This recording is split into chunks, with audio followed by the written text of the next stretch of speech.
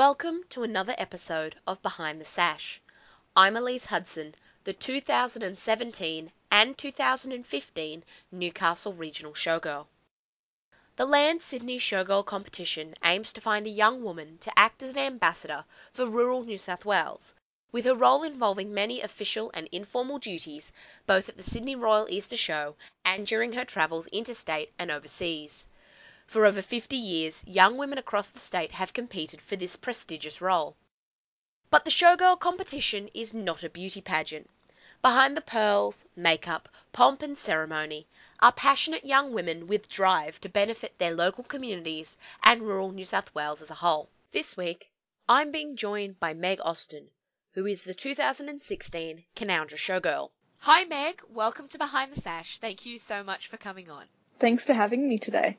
It's certainly been a huge year for you, moving out of your home, Canowindra, and starting the first of 3 years of a midwifery degree at Southern Cross University in Coffs Harbour. Why did you choose this particular course? Yeah, it certainly has been a really full-on last 6 months. I think everything has gone so fast and I'm still in the whirlwind, but it's been a really great experience. It was a bit of a last-minute decision to study midwifery. I'd thought about doing medicine or speech pathology, and then I did a bit of work experience and was able to go into a maternity ward, and it just clicked and I suddenly knew this is what I want to do. So that was really exciting. So you were always drawn into that kind of medical helping people field? Yeah, very much so.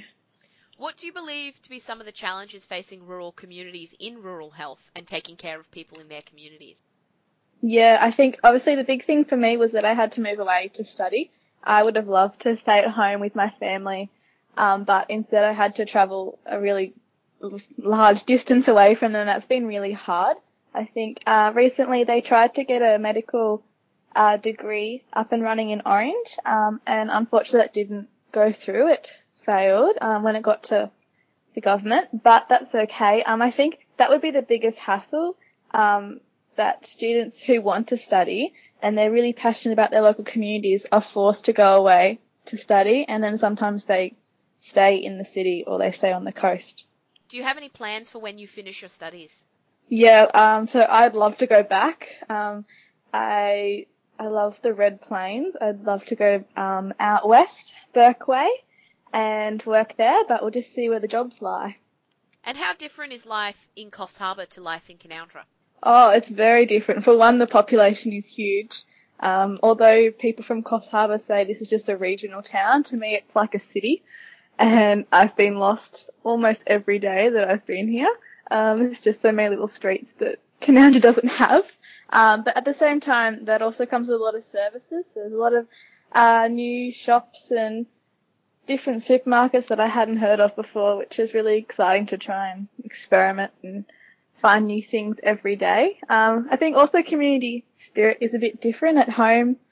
You walk down the main street and you know everyone by name, and that's really, uplifting and encouraging because you don't ever feel by yourself. Whereas in a bigger community, I think sometimes that community spirit isn't there as strongly, and I'm still getting used to recognizing people, but when I do, it's really exciting and that feels like home. You've covered this a little bit, but what would you say is the thing you miss most about Canowindra? Yeah, definitely the community and, like I was saying, familiar faces. It's always hard moving away to a new city where you don't know anybody. But slowly, as you get yourself more and more involved within the community, you do get to know people.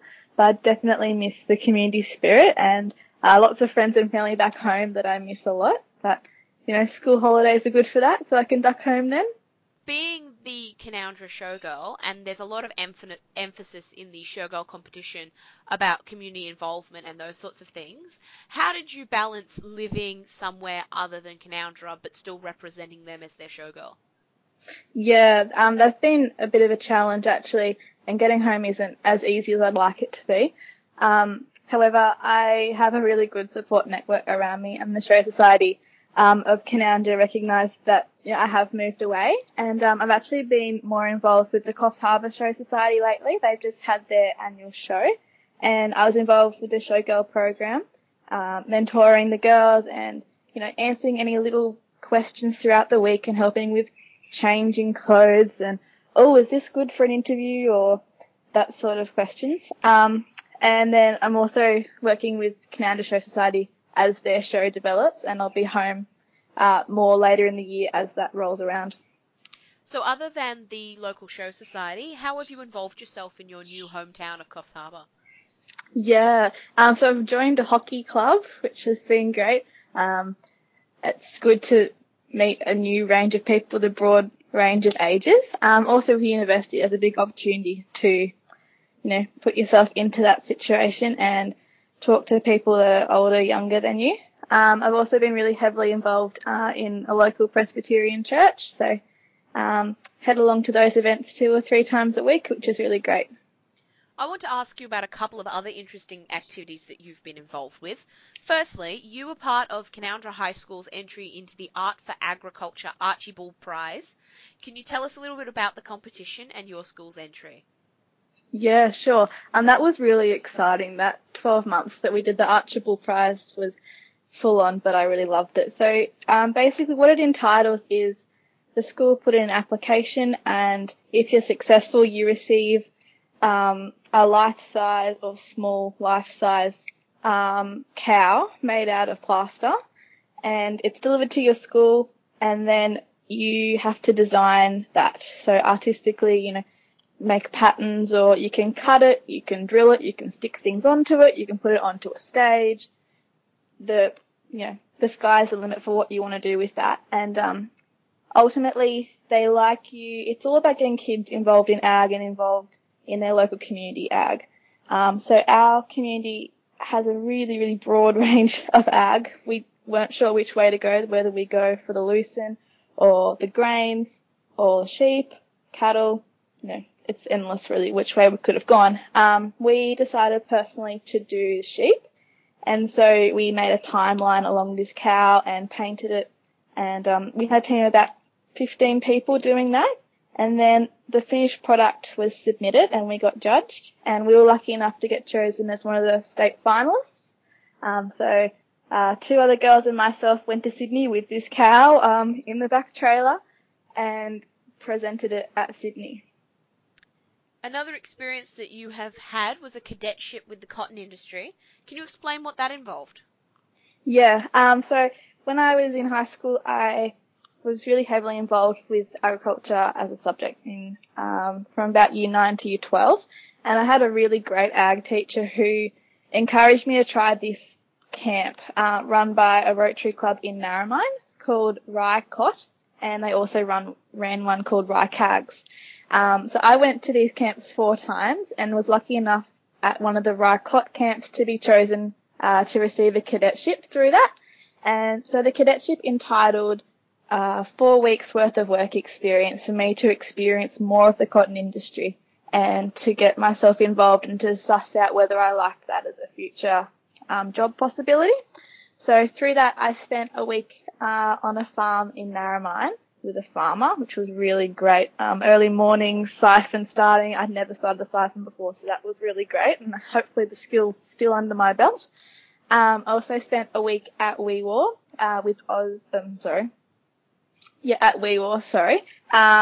with a research company, doing lots of field trials and in-lab tests, which was really great, and a side of science that I hadn't ever considered before. I also spent a week with an agronomist based in Narromine, doing lots of day trips, not only to cotton farms but also other farms within the area. And this whole experience really opened my eyes to cotton, which isn't a big thing around the Canowindra community, but I got to see what a huge industry it is within Australia, especially within Western New South Wales. You have said that you were keen to see more youth attracted to rural towns. Do you have any ideas? I do. That's a bit of a passion of mine at the moment, especially, just going to Sydney Royal Easter and seeing the youth that are involved within that. Some of our kids are powerhouses, and we really need to encourage them to go into ag, I feel. So like I was saying, I was involved with these camps, and this little idea within my mind at the moment that I'm mulling over. I'd really like to start a camp based in Canowindra because, as I was saying, it's called the Food Bowl of New South Wales. So it has so many different ag industries, and I'd love to show these kids all the different industries in 1 week. That's my plan. And but what is slightly different from the camps that I was involved in is that I'd like to open it up and make it available to kids in metropolitan areas as well. So not only are we encouraging kids already in rural towns to be more involved, but also encouraging kids in metropolitan areas who don't have these opportunities to bring them out to the country, show them all these industries and also jobs within the towns that are available if they don't want to be directly on the farm, to hopefully, sneak them out to the country once they graduate high school. Sounds like a fantastic idea. What made you decide that 2016 was the year to enter the Canowindra Showgirl competition? Yeah, so 2016 was a huge year for me. I graduated high school and, was trying to figure out where I want to move to, what job I want to do. So Showgirl at the time was just another thing on top of the pile that I thought, I don't know if I have time to do this well.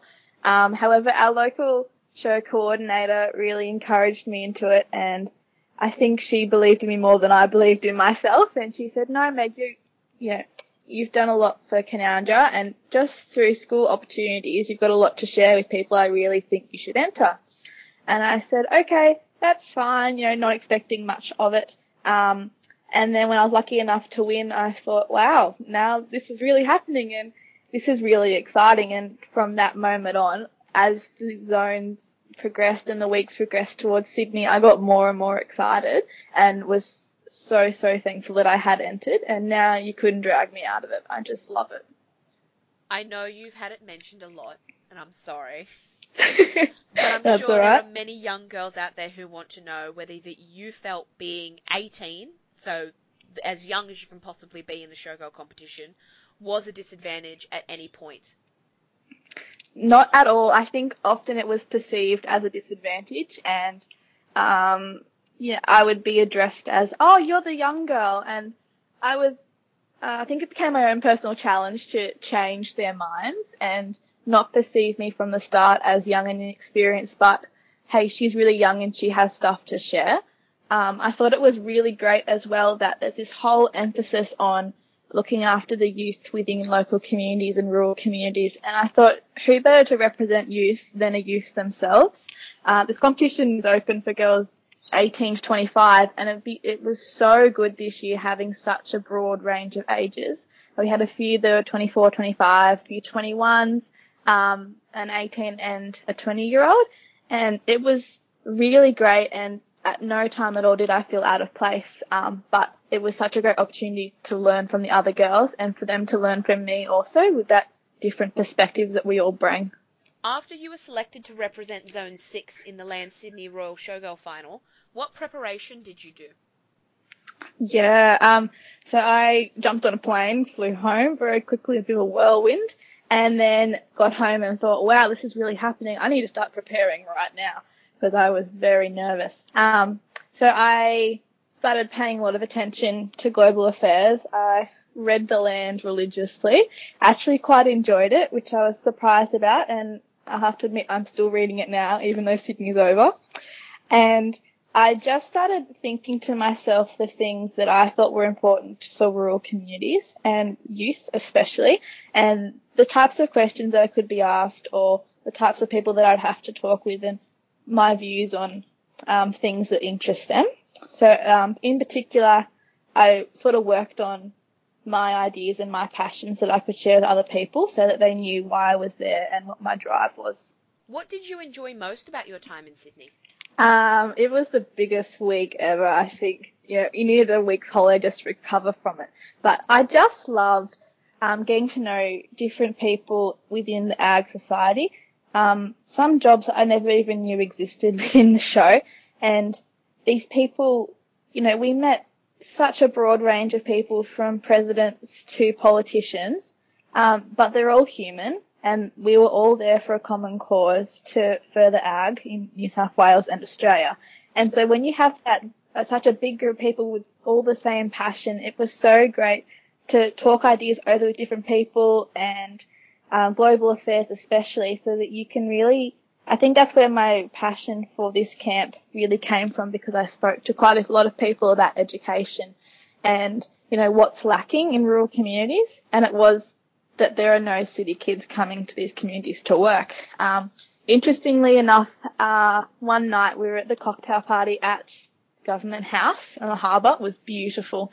And I started talking to a man from Canada who, interestingly enough, is in charge of a $12 million program over there to educate kids on ag. So recently in Canada, agriculture has been taken out of the curriculum. And so this man and his team of people have taken it upon themselves to then educate these kids, because they're not getting educated about ag in school. And interestingly enough, ag in Canada still remains the second largest industry, even though only 2% of the population own land.